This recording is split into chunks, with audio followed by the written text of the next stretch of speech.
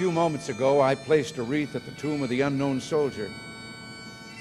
And as I stepped back and stood during the moment of silence that followed, I said a small prayer. And it occurred to me that each of my predecessors has had a similar moment, and I wondered if our prayers weren't very much the same, if not identical. We celebrate Veterans Day on the anniversary of the armistice that ended World War I. The armistice that began on the 11th hour of the 11th day of the 11th month.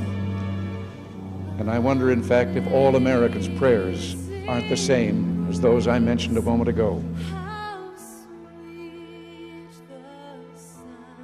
Some time back, I received, in the name of our country, the bodies of 4 Marines who had died while on active duty.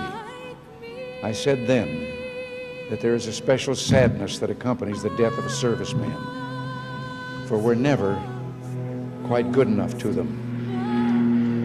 Not really, we can't be, because what they gave us is beyond our powers to repay.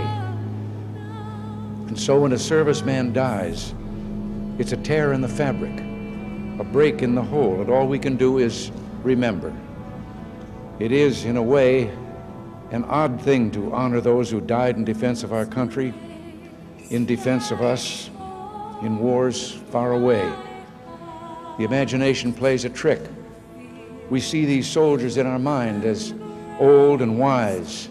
We see them as something like the founding fathers, grave and gray-haired. But most of them were boys when they died, and they gave up 2 lives, the one they were living and the one they would have lived. When they died, they gave up their chance to be husbands and fathers and grandfathers. They gave up their chance to be revered old men. They gave up everything for our country, for us. And all we can do is remember.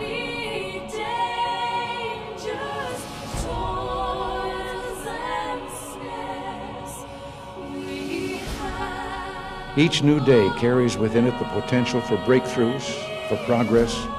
Each new day bursts with possibilities. And so, hope is realistic and despair a pointless little sin. And peace fails when we forget to pray to the source of all peace and life and happiness. I think sometimes of General Matthew Ridgway, who, the night before D-Day, tossed sleepless on his cot and talked to the Lord and listened for the promise that God made to Joshua.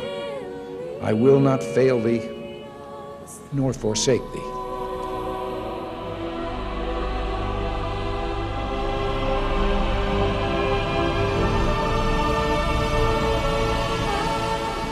Today, as never before, we must pray for God's help in broadening and deepening the peace we enjoy.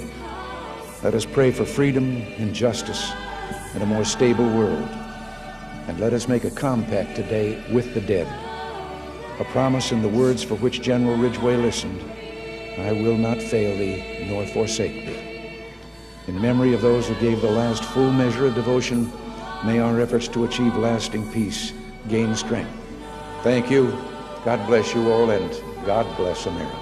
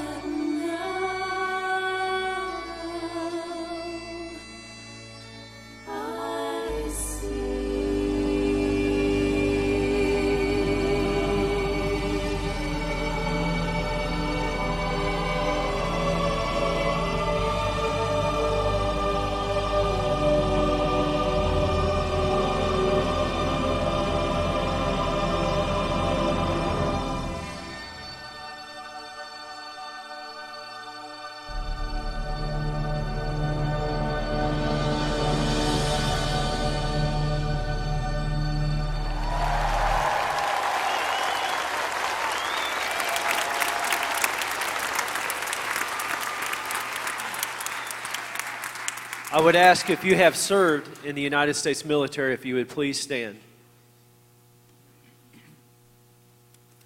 We want to thank you.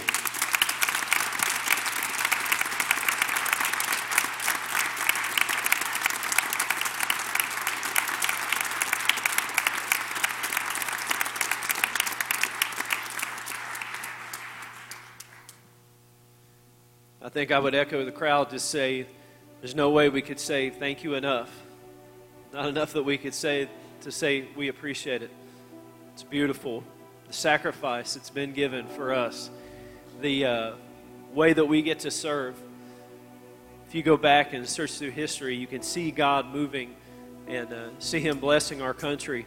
We're free today and we're able to come together and serve because people had a boldness and people had an inspiration from God to step forward and say, I'm willing to die for this. And we want to say thank you as a church for being part of that group that would say, I'm willing to give, I'm willing to serve, to pay a price for freedom for so many. Let's appreciate our veterans one more time.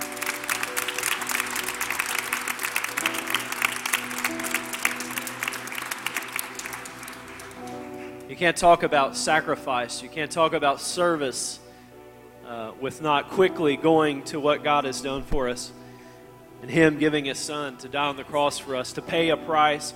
The beautiful thing about freedom is it's not only an outward thing that can be won and can be given, but it's beautiful because God is able to give freedom on the inside.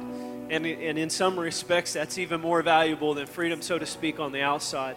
So we come today to celebrate the freedom that God's given us. The liberty that He's given us is so beautiful and wonderful to live free on the inside, and it's beautiful to live free on the outside. Amen. Today is a great time, and it's a great day for us to come and celebrate our freedom. We are Stratford Heights. If you would stand with me, we're going to start off our service in the proper way. We are Stratford Heights, and we exist to embrace God, connect with one another, pursue growth, and serve the world. That's who we are as a church. I want to share the scripture with you. 2 Corinthians, I believe it's 3:17. There's a little part in that scripture there that says, for where the Spirit of the Lord is, there is liberty. That's the freedom that I talked about that's down deep on the inside of us. And it's the freedom that we get to walk in every day. If we call out to God, if we call Him ours, there's a Spirit, there's God, the Spirit that goes with us and that's with us and that creates liberty down inside of us, a freedom that separates us from sin. It's a freedom that separates us from situations and different things that could have us chained down and bound. It's freedom that we have today, and it's freedom why we come into the house and celebrate today. It's the liberty that we have, not only that we can have it inside of us, but we can celebrate today that freedom. Today is about a celebration of freedom, celebrating and remembering that there's a cost involved in honoring God, and He has come to bring you freedom. Today, if you're in this house and you feel bound up and you feel weighed down, if you can almost symbolically go like this and feel a chain around your hands, I'm ready to tell you that God is here to break that chain off of you. Amen. He's here to give you freedom inside of your heart and your life and do something to set you free, something that you've never even thought of. God's ready to move in the house. It's not just another day. It's not just a church service, but we serve a God that's mighty and able to do the incredible and able to set the captive free this morning. Amen? Amen. To God be the glory. Let's pray. Dear Heavenly Father, in the name of Jesus, God, we couldn't go another step further without saying thank you for what you've done. God, you came into a situation where we were bound as a slave to sin and a slave to the things of this world. And God, you cut the chains. God, you flung that cell door wide open and you brought freedom for us and liberty for us. God, that the light can come in and set us free. Lord, we celebrate you today. We celebrate the liberty. We celebrate the freedom that you've given us, Lord, and we walk in it today. And we praise you and thank you. God, we thank you, Lord, that we get to live in a free country. Lord, thank you for all those that said yes, that went before us. All those that paid a price, Lord, to bring freedom for us. God, we thank you for that. We pray that you would reign over America again today. Lord, that you would bring revival. You would bring freedom from sea to shining sea. Lord, not only on the outside, but God, on the inside. We pray that there would be revival in America again. Lord, we pray for our brothers and sisters that are the nation of Israel. We pray for them today. God, that you would minister to them. Lord, that you would bring comfort, and you would bring strength, and you would protect them and march with them, Lord, as they fight the battle of being yours. Lord, I pray that you would just take care of them and minister to them. And we pray that you would have your way in this service. Lord, that you would have your way to bring freedom to every life, to every heart. Lord, let there be a work come, Lord, as we worship and celebrate you today. In the mighty name of Jesus, we lift you up, and God, we honor you in Jesus' mighty name. In Jesus' mighty name, we celebrate and we worship today your name. Amen and amen. Let's have church this morning. Hallelujah.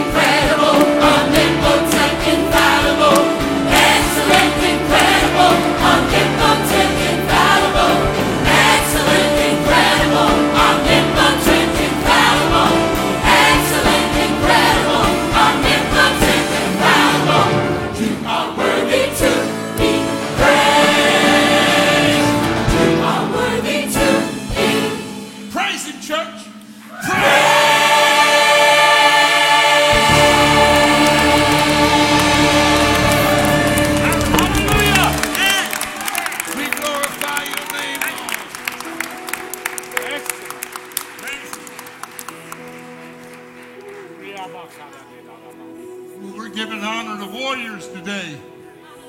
Hallelujah. I love the part of that in that song that says that he is my mighty warrior. Hallelujah. The Lord is my shepherd. I shall not want. The Lord is my shepherd. He goes before me. He goes before me. Defender behind me. Defender behind me. I won't fear. I won't fear. I'm filled with anointing. My cup's overflowing. No weapon can harm me. I won't fear.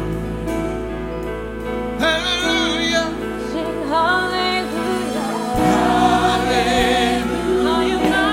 I am not alone.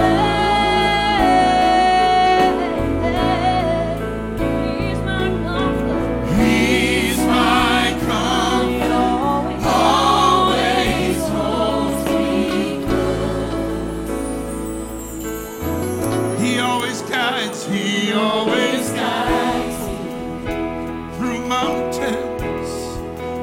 mountains and valleys.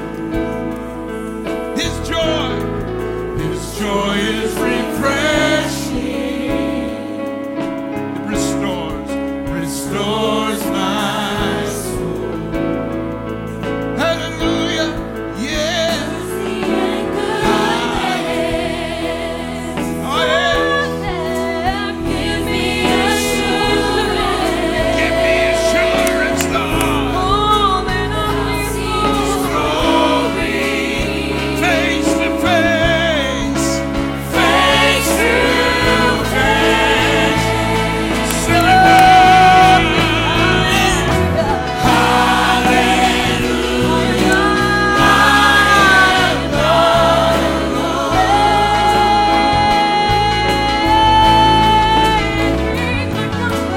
He's my comfort, always holds me. Oh, I want to sing that chorus one more time. Hallelujah, hallelujah. I am not alone.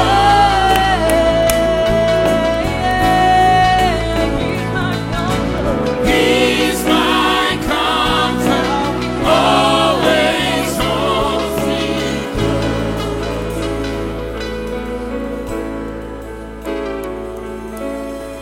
Your spirit lives within me, so I will walk in your peace. Your spirit lives within my victory, my victory. Your spirit lives within me, so I will walk in your spirit. Your spirit lives within my victory. Your spirit lives within me, so I will walk in your peace. Your spirit lives within my victory, my victory. Your spirit lives within me, so I will walk in your spirit. Your spirit lives within my victory, my victory. Your victory, my victory. Your victory, my victory. Your victory, my victory. Your victory, my victory. Hallelujah.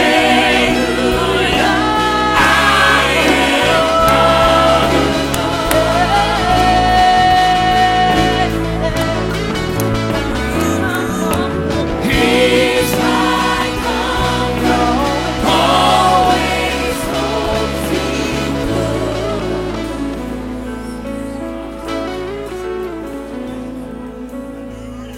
Your spirit lives within me, so your peace, your spirit lives within my victory, my victory. Tell him, your spirit lives within, so I will walk in your spirit. My victory, my victory time now. Your spirit lives within, oh yeah, so I will walk in your spirit. Your spirit lives within, my victory, my victory time.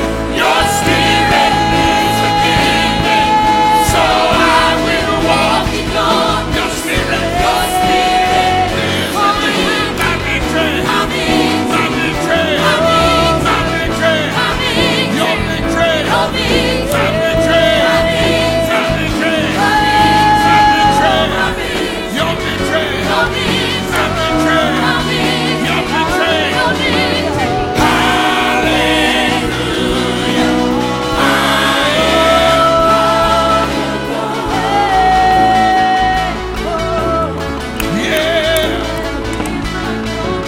He's my comfort, always holds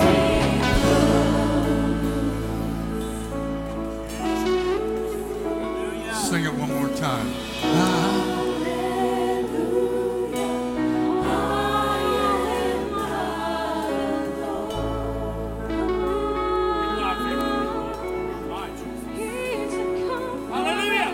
He's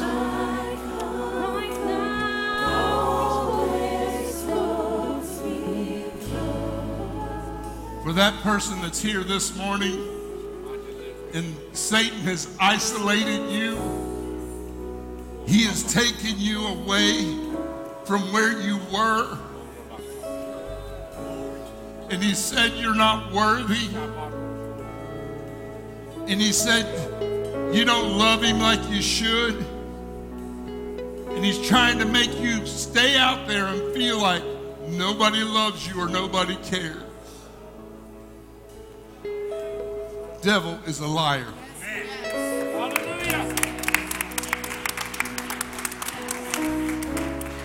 We love you, but even more importantly, God loves you. Hallelujah. I am not alone. Yeah. He's my comfort, He's my comfort, and he and he always holds me Would you just sing that with me one time? Hallelujah. I am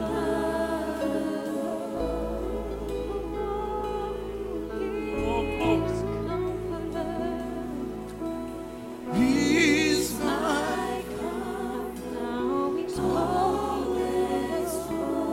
me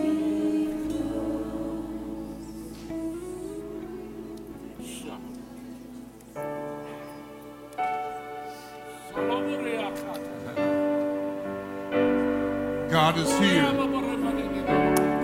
God is here.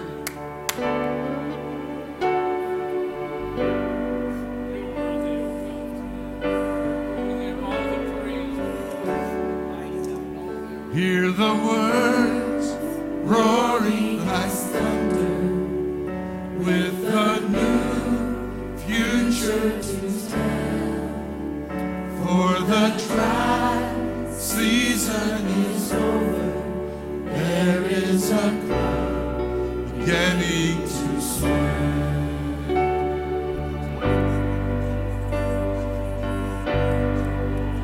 Oh, I just want to sing that one more time.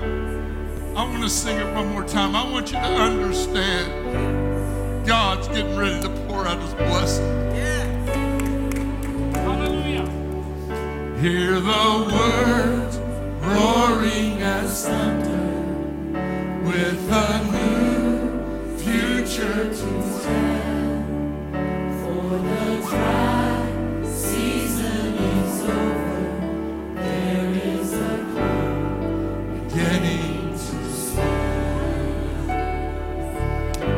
Steve Turner. This is for you.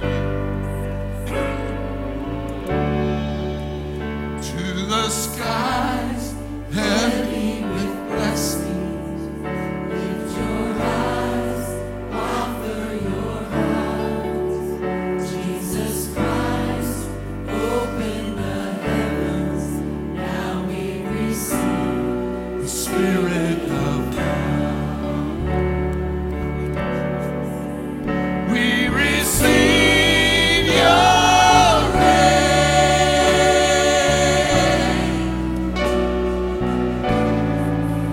We receive your reign.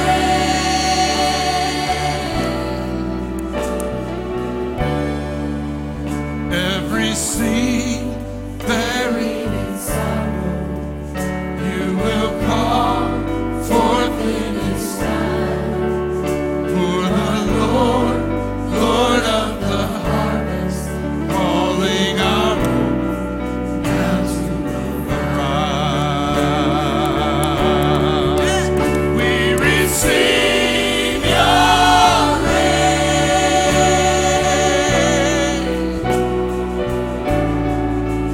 We receive your reign. Dry seasons are over. Dry seasons are over. We receive your reign. We receive it, Lord.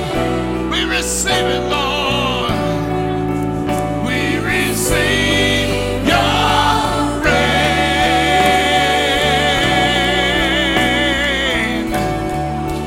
Like a flood, like a flood, we receive your love. Like a flood, we receive your love. When you come like a flood, we receive your love. Oh yeah, like a flood, we receive your love. Oh yeah, we receive. Oh.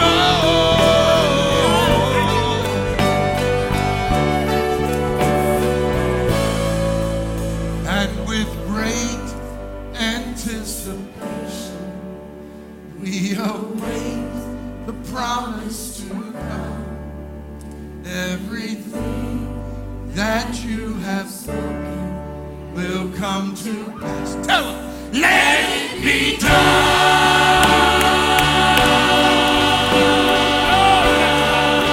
Let it be done. Oh, let it be done.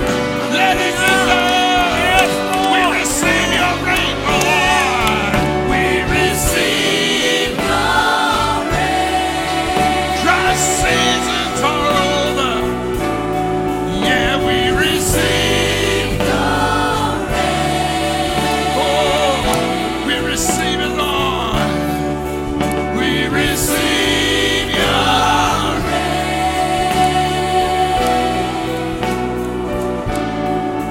We receive your reign.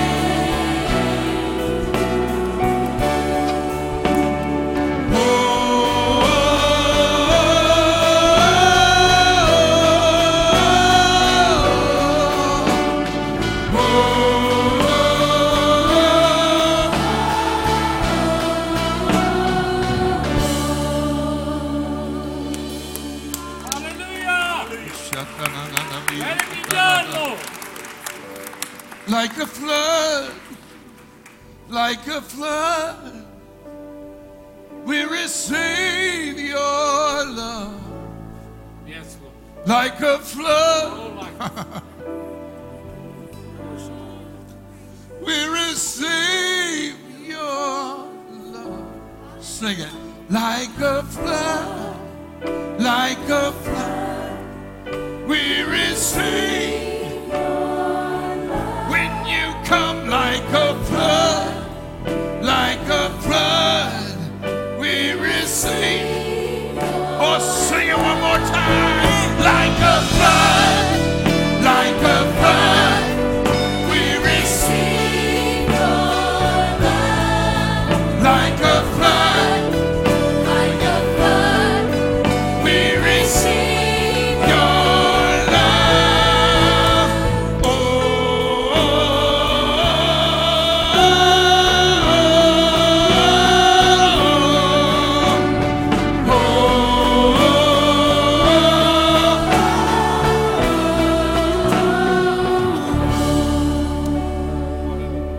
Give him praise right now. He is worthy.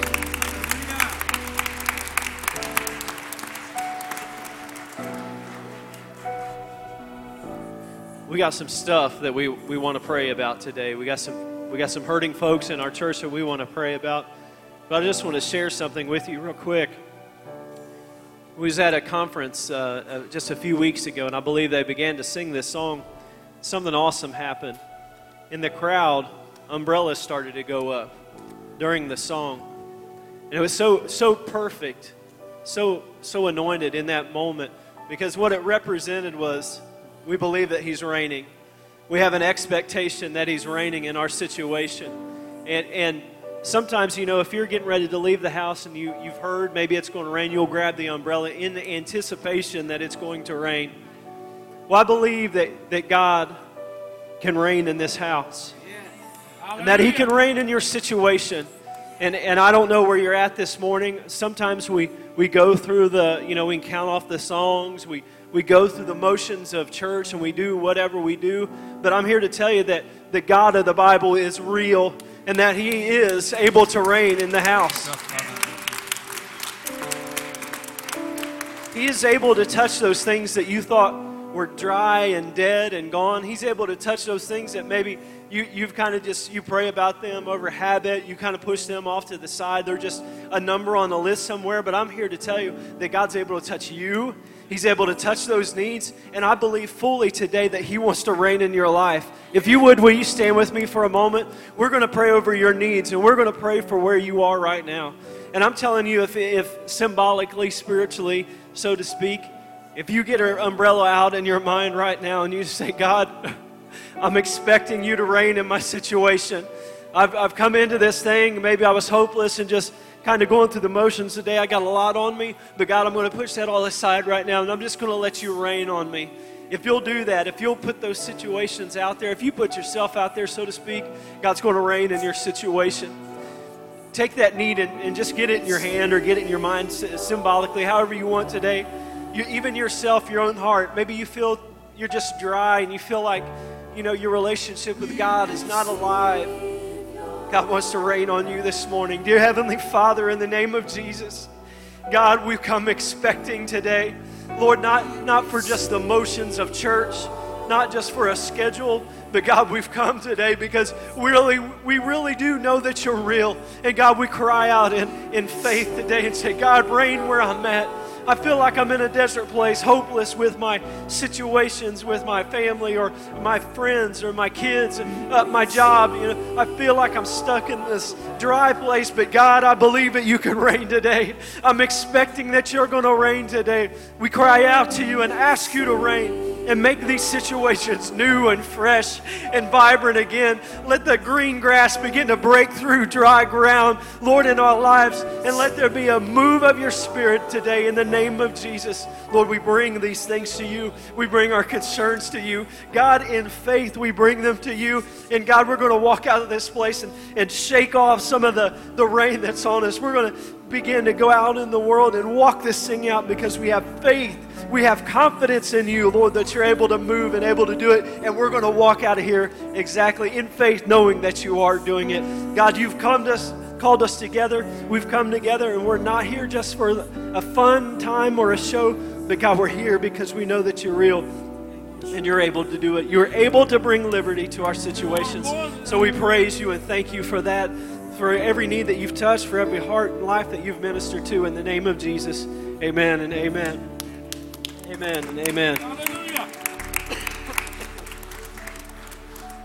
Hallelujah. If you need to sit down, that's cool. But I want to share some prayer requests with you. And I've got several different names that I want to mention, so that's why I want to give you the opportunity to sit down if you want to, but we're going to pray over these things. Last week, we had Jim Lawson passed away, a family that was faithful to our 8:30 service years ago, and he passed away. We had a service last week. Yesterday, they had the service for Bob Napier's father, so we want to be praying, continue to pray for him. Helen Smith, which is Benita Berger's mom, and several other family members are connected to our church. Helen passed away yesterday, so we want to remember them. A faithful servant, just a beautiful lady. Bud Lee Davis went home to be with the Lord. This is Willard Davis, one of our ushers. It's his wife and Delbert's mother and Debbie Ockberger's mother. She went home to be with the Lord just a couple of days, and we're going to have their service here in a couple of days, so we want to be remembering them. The Lawsons had a loss this week, a grandfather, and we want to pray for them. We also have Sherry Sharp, her mother passed away, so we want to remember them. And we've had Don Edmonds' father, Clarence, has passed away, and his service is in a couple of days. So there's a lot of hurting folks in our church. We have 5 funerals in 6 days. Starting yesterday, we have 5 funerals in 6 days. So we want to pray for all these families. The church is hurting. We've had a lot of people that have went into the reward, and praise God that they've made it across the finish line. They are there, but on this side of things, we have a lot of broken hearts. So we want to be praying and loving and taking care of our folks. We also want to continue to remember baby Charmaine that's up in the Children's Hospital. And we also want to remember Brother David Van Hook. We want to pray for him. So we're going to pray for all these needs. And this week, be praying for your church family. And we'll be serving a lot of dinners. And there will be several needs if you want to call the church. And or somebody's going to be calling you about food and just different things that we need around the church. If you want to serve this week, just call the office and we will get you connected. But we can all be praying and loving our folks. Let's pray. Dear Heavenly Father, in the name of Jesus, Lord, we're in a season, Lord, where you're calling folks home, and we appreciate, God, that they've made it, and we celebrate their victory, and they are celebrating now, and we appreciate that they've made it, God. But on this side of things, God, we know that you're able to comfort us and be with us, Lord, as we have broken hearts, as we're experiencing what it feels like to grieve and have separation. God, we pray that you would wrap your arms around us and our families and our church. Lord, that you would touch every heart and life that's here, Lord, that we would experience peace and comfort that we couldn't describe, we couldn't explain it any other way, just to say, you know what, it's God. We pray that you would comfort hearts and lives that are in this house today, broken in our congregation. We pray that you would move and minister and have your way and do a beautiful thing in their lives. Lord, pray that you would touch baby Charmaine at the hospital. Pray that you continue to minister to her and continue to help her get strong. God, we appreciate every testimony and praise report that we get. Lord, we pray that you continue to touch her. Pray that you would touch David Van Hook. Pray that you would minister to him, bring peace and comfort, Lord, to him, and just help him, Lord, to get across every hurdle, Lord, that's in front of him. I pray that you would just give him the peace and hope. Touch him and Yolanda, Lord, in Jesus' mighty name. Everybody said amen. Amen. Amen. We want to give you an opportunity to worship the Lord with your tithes and with your offerings now. And I just want to say to our folks that are watching online, there are literally hundreds, literally thousands of folks that are joining our service by way of the internet and Facebook. And we just want to say we love you. We include you in all of our prayers, and we appreciate you, and we love you. You're part of our family here, and we just want to tell you that we love you and say hi. But we are here to honor the Lord with our tithes and with our offerings, and we want to give as God has commanded us, and give out of love and out of a serving heart to minister to situations all around the world, missionaries all around the world. Not only do you bless the missionary, but the missionary is blessed so he can be a blessing. She can be a blessing to where they're at. So we minister every Sunday. When you put a loose dollar in the offering plate, we minister to thousands and thousands of people around the world that we will never see, we will never know until we get to glory. So, but you're making a difference. You're making a difference, and that's what we that's what we want to see happen in Jesus' name. Let's pray. Dear Heavenly Father, God, once again, we thank you that we live a free life, that you provide for us, Lord, everything that we are and everything that we have. God, when it comes down to it, you're everything to us. Lord, we appreciate you and thank you for what you do.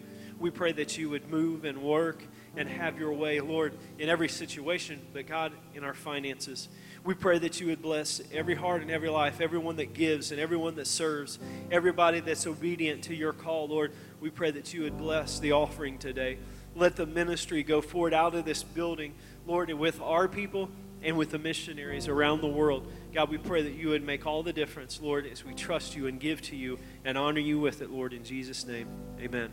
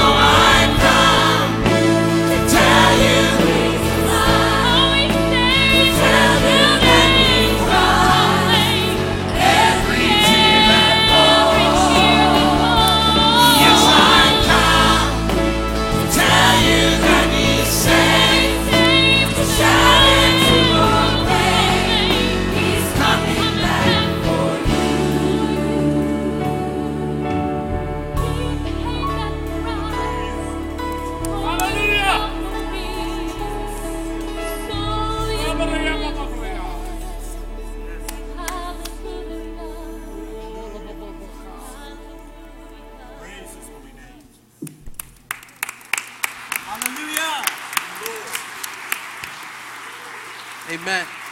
Because he lived to make me whole, I owe my all to him who saved us. Anybody thankful for Jesus Christ, the sacrifice that he paid? Would you stand to your feet with me today for just a moment? This is the last opportunity you'll have to stand. Unless I preach real good, then you can stand up and clap and give God praise and all that. You obviously, the more you do that, the faster we'll get done today. But this is the last time, unless you do that, that we'll be able to stand. So stretch real good and have an opportunity to share the word of God with you. So because of what Jesus did, we came today to tell you that he saves. Amen.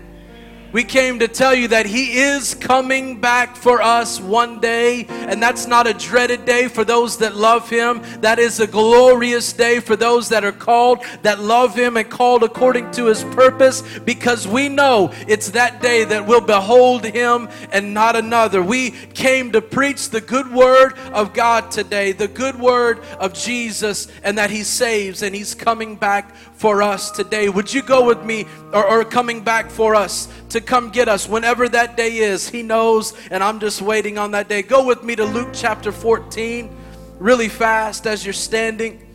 Luke chapter 14, and I'm going to share this scripture in verse 25. I want to tell you today that salvation was not free. We hear salvation is free. Yes, the wages of sin is death. The gift of God is eternal life. It is a gift. But let me tell you something. It wasn't free. Somebody paid that price for us. Somebody paid that price for our salvation. As sure as we're in here today and we are worshiping God free, we are coming together, and there's no reproach of government intervening in what's going on today. Somebody paid the price for that freedom that we have today. We are celebrating our veterans and our armed forces and all of those things and the blessings of God. But I want to tell you, our salvation, somebody in the same way paid the price that we could be free today. His name is Jesus, and he died on the cross for us, that all men that would put faith, men, women, and children that would put their faith in him would not die, but they would have eternal life in him. I thank the Lord God today that he sent his son to die for us, but he paid the price. It wasn't free.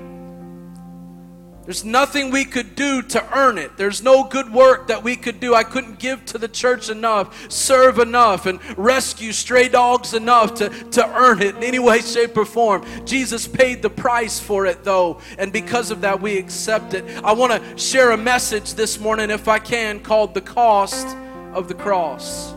The cost of the cross. If we don't know what he has done for us, then we will never know what he expects from us.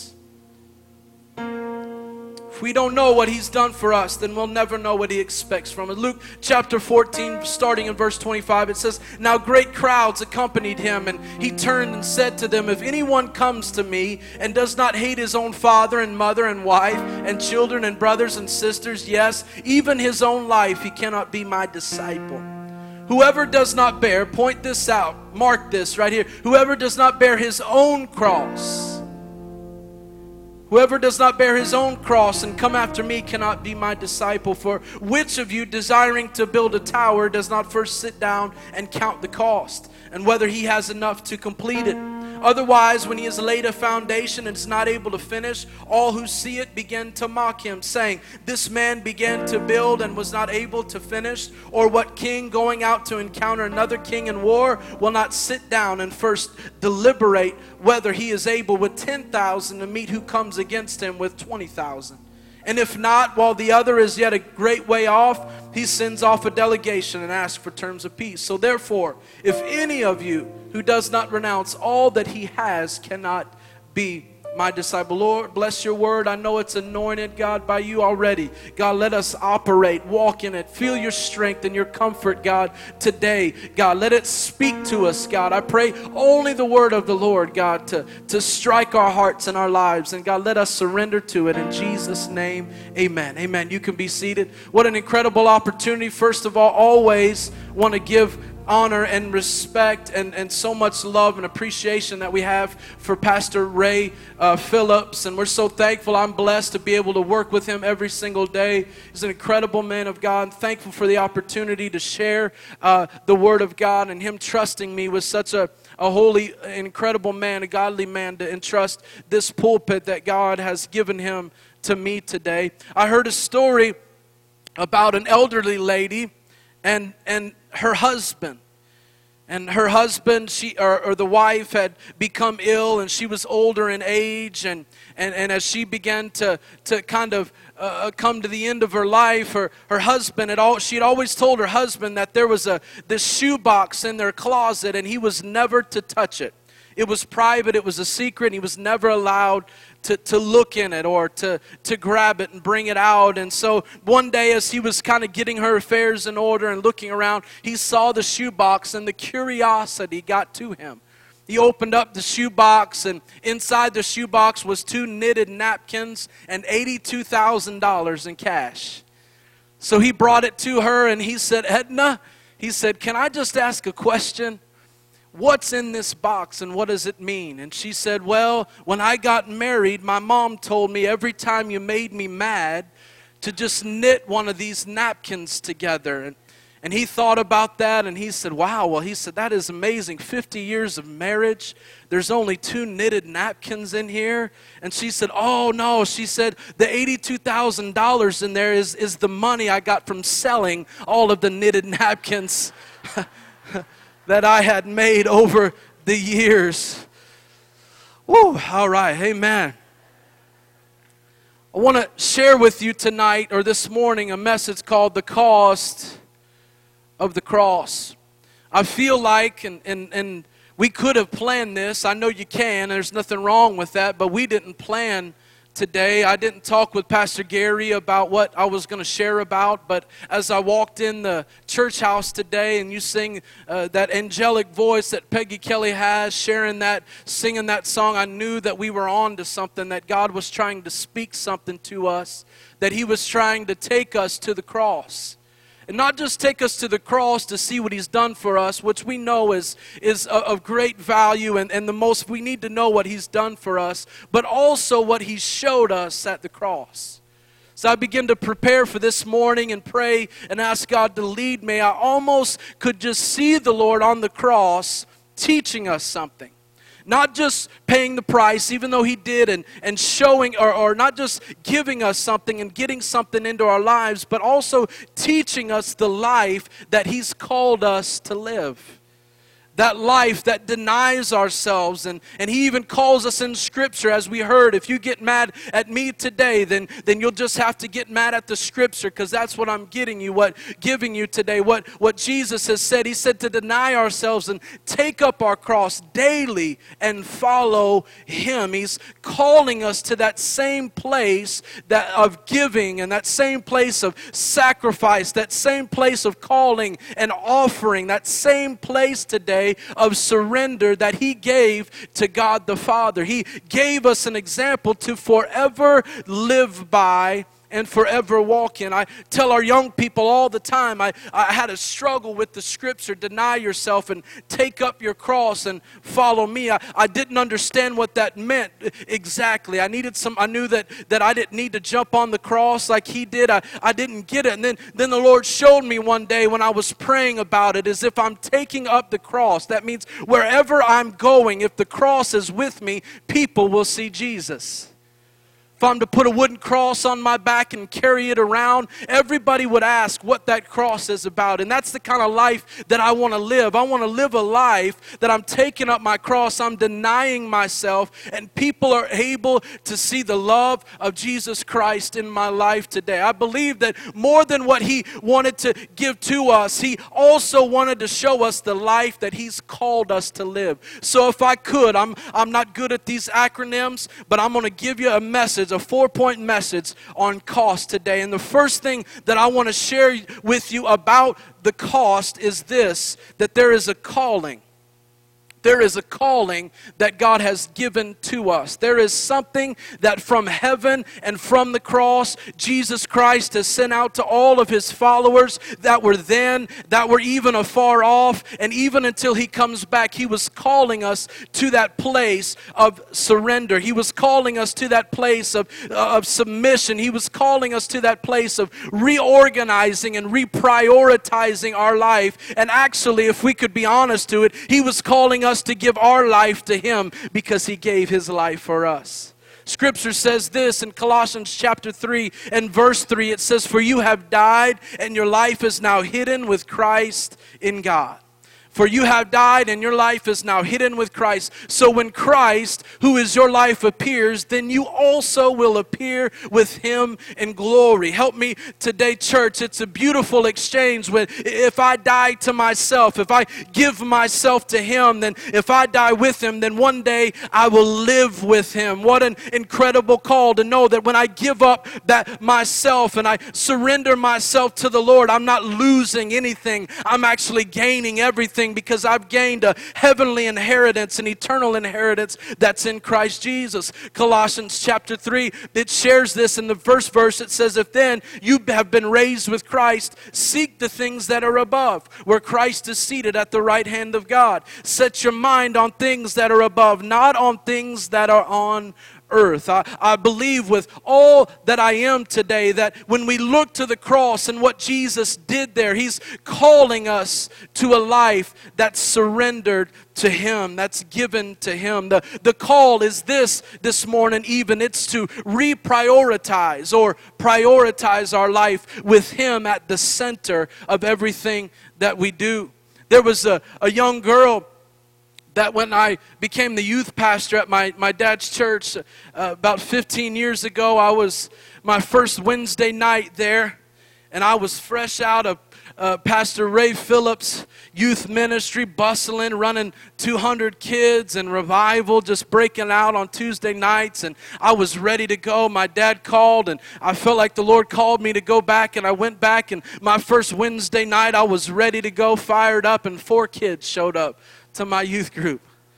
And the Lord taught me that everybody matters. It doesn't matter your number. And Pastor, he used Pastor to teach me that it didn't matter if you had 5 or 500, you still have the same heart. You still have the same passion. You still have the same preparation.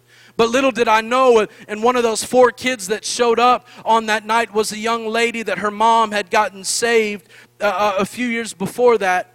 She had grown up in kind of some tough situations, and her family didn't serve the Lord at all. I won't definitely don't need to share all that went on, but she'd almost converted to a church that was not preaching the right word. They had added some things to the scripture, and it was actually, she was on the verge of converting to that, and somebody called her and talked to her and kind of talked her out of that and redirected her life into the true gospel, into the truth of God, and her life had been changed. The mother had been changed, but the whole family had not yet received that salvation. This 13-year-old girl that came hated church. She hated being in church. She was bored when she came to church. She didn't understand what was going on. But her mom begged her, bargained with her. I'm not sure how she pleaded with her. We have a new youth pastor. Come and at least talk to him. And she showed up, and I'm sure she was a little not sure if she even wanted to go. But she showed up that day. 13 years old. She was in a school of advanced studies there in the city of Oklahoma City. She was a lot smarter than me, probably at 13. But she walked into service that night, and she was a little bit sheepish. She was a little bit taken back, wasn't real sure. With just a few people that were in there that night, we began to talk about the Word of God, and Jesus and the power of His Holy Spirit began to descend and fall upon just those few people that were in that room. And she made a declaration as we made an altar call. Even with 4 people, we called for those to receive the Lord's grace and the Lord's mercy. And I don't know what other phrase to use today, but this, that Jesus' love came and totally wrecked her life. And I mean that for good. I mean, all of her priorities were all messed up after that because she got out of that and her little mascara was all running down her face, and she had never known anything like this, but she knew that God loved her and she knew that God had called her to something different. She got a vision. She saw the love of Jesus on the cross of Calvary. She saw that Jesus loved her and her life was changed. And let me tell you, that little girl that we couldn't beg to get to come to church, she never missed another service that I could even remember. She was there every Wednesday night, and if she was in the country, she would be in church. Now here, let me tell you why I'm saying that. Her life had been reprioritized because she had seen the love of Jesus Christ. She heard the call of God, and it touched her heart, and it changed her life. They were a family that her dad at the time was an alcoholic. Mom was saved, and they had made it their family's tradition was every weekend to go to the lake. They had a lake house and a boat, jet skis and all of this, and it was just a tradition, and that's a big thing there where we lived in Oklahoma. A lot of people would go to the lakes. There's not much else to do in Oklahoma besides eat a lot. As you can see, we're good at that. But go to the lakes, and they did that every single weekend. But listen to me, nothing wrong with that. Nothing wrong with recreation and nothing wrong with any of those things. But they went every weekend, but something changed in her. And she liked going there, but she didn't love it like she used to because she loved being in the presence of Jesus Christ. She loved being in His house. Her whole life was turned upside down and reprioritized. And I want to tell you today that her father got saved and he's serving the Lord. Her little brother's now saved and he's serving the Lord. They've adopted 2 nieces and a nephew right now, and they're all serving the Lord. And she just got her license in the Church of God. She's preaching a good word. Her and her husband took over as youth pastors for me when God brought me here. God's done a great work in her. She saw the cost that Jesus paid for her, and she willingly offered up her life to Him.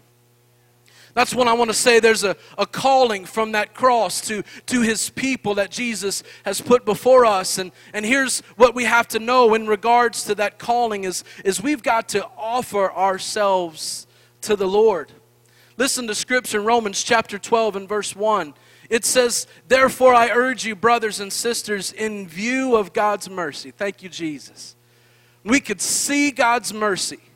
He doesn't say, hey, offer yourselves as some sort of religious or legalistic or begrudgingly. No, the first thing He says in that scripture, He says, "Therefore, brothers and sisters, in view of God's mercy." He's saying this, if you can see God's mercy, if you can't see it, you're never going to offer yourself to the Lord. It's always going to be some sort of obligation if you don't see it. If your eyes are open and you see what Jesus has done for you, then there's nothing that's off limits in your life. There's no type of walls or boundaries that you want to lift up before the Lord. You want the Lord to have His way in your life. You want to give everything you have to Him because you've seen that He's given everything He has unto us. It says in view of God's mercy. We see that. It says to offer your bodies as living sacrifices, holy and pleasing to God, for this is your true and proper worship, your spiritual act of service or worship to offer ourselves. Listen to this. I looked up this word offer in the King James, and I tried to look up the the Greek word for that. And the Greek word, it means a free will desire. A free will desire. That means that is something that we desire to give to the Lord. And it's not just because somebody requires it of us. And it's not just something that we have to do with a frown. And it's like my kids. I tried to take something from Kinley the other day, and she was holding on to it, and we were going back and forth. And when she yelled at me, I didn't know what to think. She knows that people can't understand her right now. She can understand, so she thinks if she talks louder, you're all of a sudden going to. But we were going back and forth trying to figure out. But no, this is a free will desire. God, everything you want of me, God, out of the desire of my heart, I'm going to give it to you. I'm going to offer myself to you. I'm going to offer my life, and not just pieces of my life, but my whole life, because I have seen your mercy. I bring this free will offering to you? Is there anybody in this house today that loves Jesus? Is there anybody in this house today that says, Lord, I thank you for your mercy, God. I thank you for your grace. I thank you that you love me and you died for me, God. Because of that, now, God, here is my offering. Here is my life. I want to say this to you and to the church body today. If this crosswalk isn't costing you something, then I want to tell you today, then it doesn't mean anything to you. If it's not costing us something, then we need to look and realize that, does it really mean what it's supposed to mean to me? Does it really mean anything to me if there's no cost in this crosswalk, this faith walk with Jesus Christ? If it's not costing me anything, if I'm not giving towards it, does it really mean anything to me? Is it really my whole life? Am I really giving what God desires of me? And maybe I'm not, and it's because maybe I haven't seen His mercy, but today is a day of offering. Today is a day that says, God, here's my life. God, I want to give all of my life. I want to put you at the helm and prioritize and priorities of my life, Lord, because you have done so much for me. God, I offer myself to you. I can say this today, if we were to look deep at our lives and deep in the aspects of our life, and we appreciate, and obviously we love coming to church and being in God's house, but if we were to look at our lives, some of us, we may realize that we have invested more in McDonald's than we have the kingdom of God.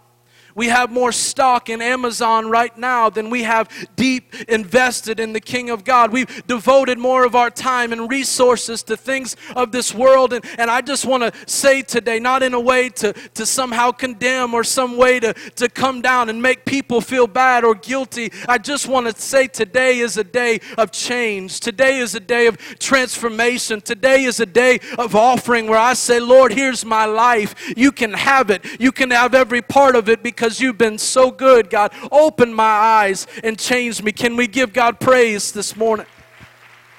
Here's my offering, Lord. Here's my offering. We look at that there's a calling from the cross to His people forever. And we recognize the importance of the offering. We need to bring an offering to the Lord. We need to offer ourselves to Him. It needs to be that very thing of free will desire. And we need to learn this. We need to learn. I've mentioned it already, and I've got ahead of myself, but we need to learn to surrender. To surrender. Every day we wake up, there is potential that day. Some days you feel it more than others. Can I just be honest about that? I guess I'm the only one. I got a couple amens. Thank you, Cindy, for that. But every day we have a fight, or we can have a fight between what I will trust God with and what I won't trust God with. We have a battle where we've got to learn, am I going to surrender this part of my life to God and trust Him to do what He said He could do? It's really quiet in here. I'm preaching to myself, I guess. Am I going to trust God to do what He said He's going to do? Am I going to do what God told me to do and trust Him with what He said He's going to do? Me and my wife, we talk all the time, and in the youth group, we've been teaching this in our fear series. We've been talking about fighting fear and coming against that. We spend more time worrying about things that never happen than we do dealing with the worries and concerns of the day that we have. We spend so much time battling things in our mind that will never even take place. They'll never even happen, but we are so consumed and worried about them. And this is what I say, when we pray, then we trust. I'm not against praying over and over and over again, petitioning God like the widow. It says in the scripture, it tells us to do that. We need to be consistent about it. But there needs to come a moment where you lay it at the feet of Jesus and trust Him to work, and trust Him to move, and trust Him to do what only He can do. Just a couple of weeks ago, both of my two youngest daughters were having surgeries. Presley was having a tonsillectomy, adenoid, just basic things, nothing major. And the other one, she was having just kind of a cosmetic surgery, and we had already been scheduled for the cosmetic surgery, but she got sick. And so they were like, she can't be sick for 6 weeks or they won't do the surgery. And I was like, 6 weeks? She's a year old in nursery. She's a year old. She's like a magnet for just kids. So we were just praying. We were keeping her home and trying our best to just cover it in prayer and believe God. And I'll tell you, the week of both of the surgeries, both of them came down with just bizarre fevers. 102 degrees, 103 degrees. And we're like, oh my gosh, I can't believe this. We're going to have to wait 6 more months to do. And we were just thinking in our flesh, we were just worried. And so I prayed, we both prayed. We anointed them with oil. You know you can do that at home, amen? You can anoint your kids with oil. I do it all the time. And when they don't even know it, I just go in and just douse them down with the anointing oil. Let them have it. In Jesus' name. You don't have kids like that, I guess. I just need a little something extra there just to bless them, Lord. Guide them. But we prayed for them. We anointed both of them with oil. And listen, my little daughter, I was trying to teach her to pray. And I know when she catches faith, she's going to be on fire. You'll want her to pray for you at 4 or 5. She comes and lays her hand on my head and she says, amen. And she claps her hand like that. She'll come and lay her hand right on my head. And so we were telling her what we were doing so she didn't scream and cry and yell and all that. So I just laid my hand on her and she grabbed my hand and put it right here on her head. I prayed for the youngest and we prayed for Presley. And I looked at my wife and I said, now we trust God. We trust God. So that was about a week before the surgeries, and they were supposed to go into the doctor a certain amount of days. And listen, the day before they were to go to the doctors, they both had 102, 103 temperatures. And I'm like, God, I know what you're trying to do. You're trying to get me to trust you. You're taking me right to the edge to trust you. And I just want to tell you, God, I do. I believe they're going to wake up tomorrow, and that fever's going to be gone. And guess what happened? They both woke up that day, and both of them, we took their temperature, and it was right back to normal. Didn't even give them medicine to deal with it. Nothing against that. But we took them in and both of their surgeries went off with the hits. I just want to tell you, God can do what He can do, but we have to know to do what God tells us to do and trust Him with it. In the big and in the small, I trust God to do what only He can do. If that's you, clap your hands right now to the Lord. I will trust God with what I want. Here we go. We're going to just meddle a little bit today. I will trust God with what I want, but I will not trust God with what I don't want. Trust God for the things that I want and need in my life, but what about some of the trials? We don't ask for trials. I don't want trials, although this life, if we're honest, is laced with them. We go through trials all the time. And God wants to teach us to trust Him, but He also wants to teach us to surrender these things over to the Lord and trust Him. Believe Him to do a mighty work that only He can do. I want to ask you this and make this statement. Let your life be full of surrenders. We wake up. There's some of us this morning, we're so bitter that everything we say is a complaint.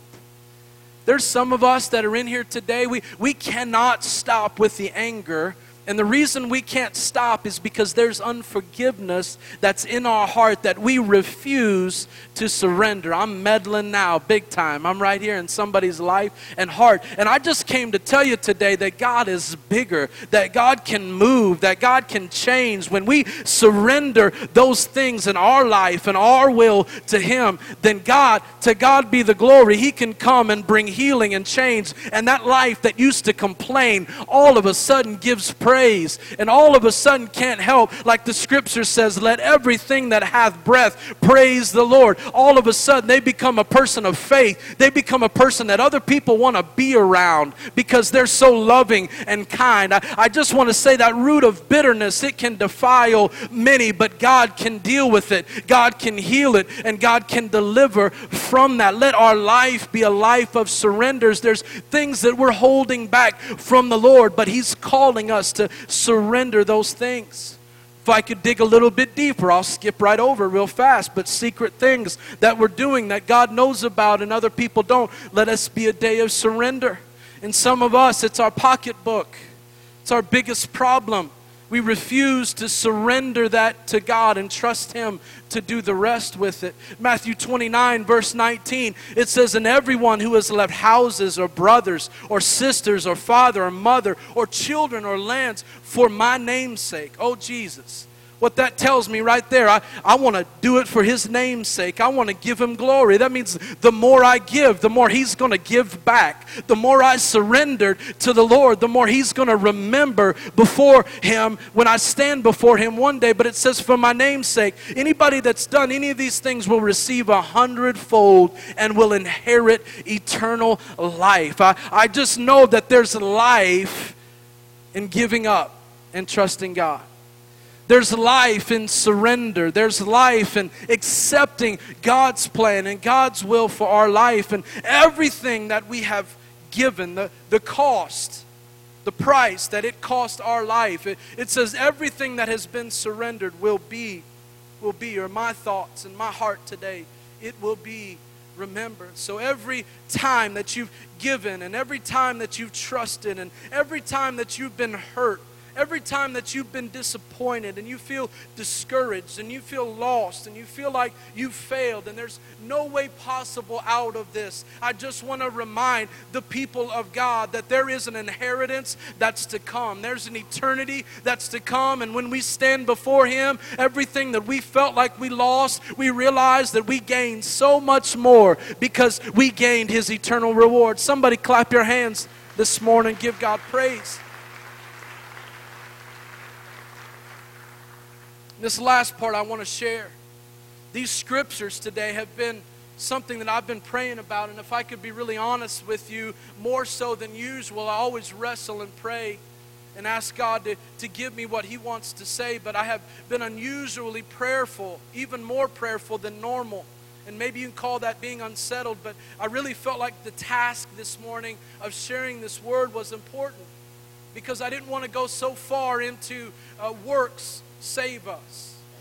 Didn't want to go so far into this if I'm good enough, or this legalistic attitude that says that all of these things and add different things that we have to obey, almost like a Pharisee. You know, you add different things to make it even harder for people to come to the Lord. I wanted to be very careful that I recognized, I know who the hero of the story is, and it's not me or you. It's Jesus and what He's done. But I want to point us to what He's done so that it is a willing offering today that says, you know what, God, it's all that I have. It belongs to you. I see what you've done, and because of that, I want to follow you. But I also didn't want to go to the far end. That's cheap. That's cheap. Oh, Jesus, you did it. And because of that, I accept that and I receive that. And then I just go right back to the life I've been living. No change, no transformation.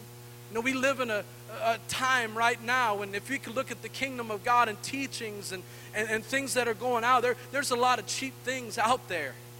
There's a lot of people that are teaching things that are all about us and very little about God and what He expects from us. Like I said, we've got to see what He did for us so we can know what He expects from us. I felt Jesus when I said that so strong in my heart and life. I've got to know what He did for me so that I can know what He expects from me. But this scripture that we've been reading about the cost of following Jesus, it shouldn't strike us in a way that brings this supreme amount of condemnation or this supreme amount of the accuser of the brethren. You know, the devil, he points at us and he accuses us of all the wrong things in our life. Instead, it should strike us in a way that says, you know what, God, I want more of you. I want to surrender more of you, because I know when I surrender more of you, I get more of you. And if I get more of you, then I'll have not a regret. I'll have not a time where I look back and say, you know what, I wish I would have done this different. But instead, I'll know that God has been there and God has moved upon my life. This last thing that I want to share, along with calling and offering and surrender, the call to surrender every single day, I want to talk to you about your time. Your time. Luke chapter 9, verse 57 through 61 says, as they were going along the road, someone said to him, I will follow you wherever you go. Man, how many people have told the Lord that over the years? How many of us have said those words? It just strikes me, the scriptures, I've read it in both services. It says someone said to him. I appreciate the value of saying that, but I think the Lord appreciates the doing that more than the saying that. The saying that is great, the saying of that is really good, but the cost is doing it. Jesus, right there. I'm writing a book right there, and I just came up with the title right there. The cost of doing it is what he's calling us to do, and what he's teaching us is that it's going to be worth it. It's going to be worth it all. He's teaching us that it's going to be worth it. He said, I'll follow you wherever you go. And Jesus said to him, this is the important words. Not what the man said, but what Jesus, he said, foxes have holes and birds of the air have nests, but the Son of Man has nowhere to lay his head. Jesus is saying, I don't have a home because I'm out doing the work of God. I'm out following the Father. I'm out obeying the calling. I don't even have somewhere to rest my head because I am doing what Jesus has called me to do. It's a priority shift that he's teaching him there and he's teaching us there. He's saying, you know what? What's most important in my life is the calling. What's most important in my life is the will of God. And I don't have what these other people have because I'm out doing the work to another. He said, follow me, Jesus called him. But he said, first, let me go and bury my father. And Jesus said to him, leave the dead to bury their own dead. But as for you, go and proclaim the kingdom of God. Scripture's not telling us that that's not important to grieve and to bury our dead and to sit around and appreciate their memories and walk in that. What he's saying is to this man, he said, if you go back and bury your dead, if I could just have a little bit of space here to work what I think God's speaking to my heart. He said, if you go back to bury the dead and you go back, then you'll never come back and follow me. You'll never lead to following me. If you go back to what you were doing and back to the same old habits and the same old place, if you go back to that place, then you'll not come back. So he said, let them bury. He's preaching and teaching him something. Let them bury, let the dead bury the dead, but instead you come and proclaim the kingdom of God. Yet another said, I will follow you, Lord, but let me first say farewell to those that are at my home. Jesus said to him, no one who puts his hand to the plow and looks back is fit for the kingdom of God.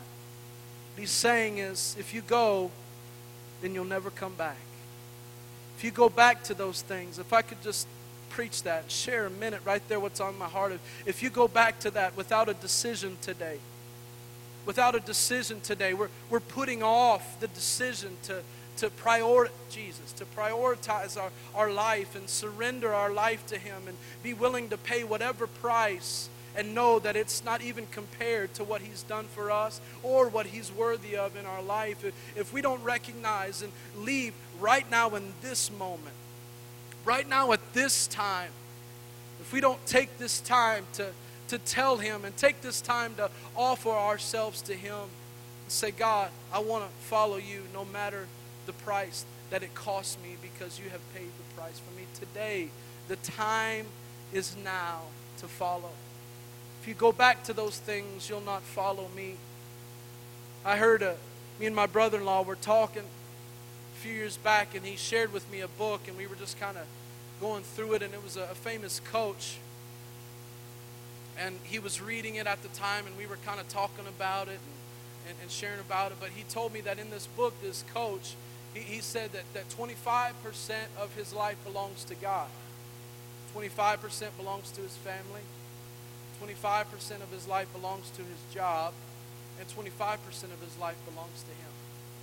25% God's. 25% family. 25% job. 25% himself. Wow, that just sounds so good, to prioritize things like that. But I came to realize it instantly kind of messed with me and him too, the thought of that. And if I was to call the coach's name, you would know him today. Some of you would be very angry if I called his name because you guys were fans of him for a while till he left. But he has been in the news so greatly lately for the trouble that he's got in. Not just the trouble that his own life and his own personal decisions have cost him, but also the places and people that he's been around. There's been a great consequence to the life that he's lived. And I just came to tell you, if God has 25%, our foundation is broken.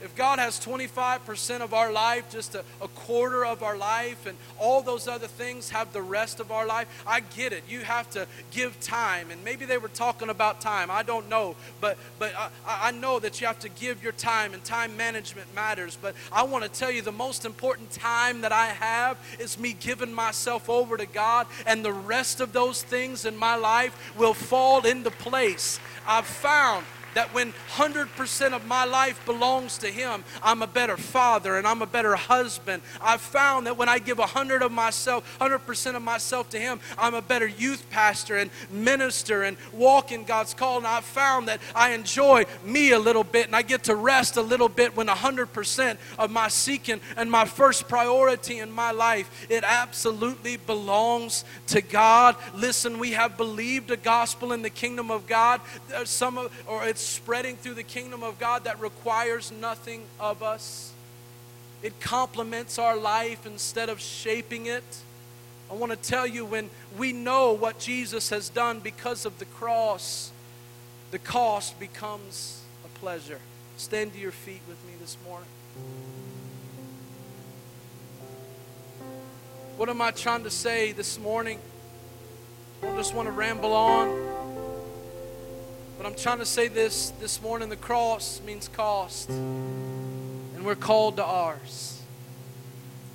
The cross, it means cost. We're called to our cross. He says to take up your own cross and follow me. And He said in doing that, you'll be made fit to be my disciple. Would you do something for me? Is there anybody in this house today that will join with me and say, you know what? I want to offer my life, my whole life to the Lord. Would you just lift your hand right there, all of us that are here today, love God, right there. Just offer keep that hand up right there to the Lord. Just want to offer myself to the Lord today. I want to offer my whole life. There's some of us, maybe in our heart right now, there's a battle being waged. But I'm going to tell you what, that battle is about to fall at the feet of Jesus, because there's going to be surrender in this house today. There's going to be a decision made in this house. Now I want you to lift that other hand up to God now, right there. God, my whole life. My whole life. And Gary's going to sing right here, and he's going to take us to a place in prayer, and a place where we say, Lord, we're offering up ourselves to you today. In Jesus' name, in Jesus' name. Lord, we love you. Follow me. Jesus. Hallelujah. Take up your cross. Follow me. It's out of my heart, God. Out of my heart. Follow me.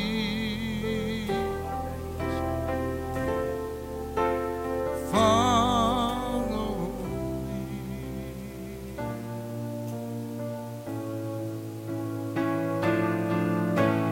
Take up your cross. Follow. I want to give somebody the opportunity, right? The church is going to pray with you, but there's somebody right now wrestling in your heart. Somebody that needs to surrender their life fully and completely to the Lord. I just want to lead you in a prayer. I just want to lead you to that place. God's already doing it. He's the author of your salvation. He's the author and finisher of it, your faith today. He's the beginning and the end. He's the start of it. But I want to lead you in a prayer today. Church, can we pray this? Lord Jesus, Up your come into my life. Forgive me of my sins. I choose today to follow you. I trust you. I believe you're the Son of God. That you died for me, Jesus. You rose on the third day. You're now Lord of my life. In Jesus' name, amen. Amen. Church, can we clap and rejoice? up your follow. If you prayed that prayer, that seed's been planted in your life and it needs to be watered and nurtured and grow so much so in your faith and your decision. And we have a passionate discipleship pastor that just wants to help in that growth. Please see her and let's grow together in Jesus Christ. God bless you today. Amen. Don't you appreciate that message, the cost of the cross? Beautiful, beautiful words. Amen. We want you to be blessed today. We do want you a real quick reminder. Several weeks ago, we handed out cans of pop to everybody, and we asked you to fill that up with change and bring that back. That little fundraiser that we did goes to our Family Fun Fest. Usually, we get back 120, 130 cans every year. We have several cans that are out, and if you have yours, you still are filling it, or it's sitting on the counter in your kitchen, you haven't brought it back yet, we would ask you that you would do that. We're going to kind of close that down over the next 2 weeks, and we want to take all that change to the bank and let them count it for us and take care of that event, Family Fun Fest. But anyhow, we want you to go today. We want you to be blessed. Have a wonderful afternoon, and whatever you do, stay warm. God bless you. James Jones is going to be speaking.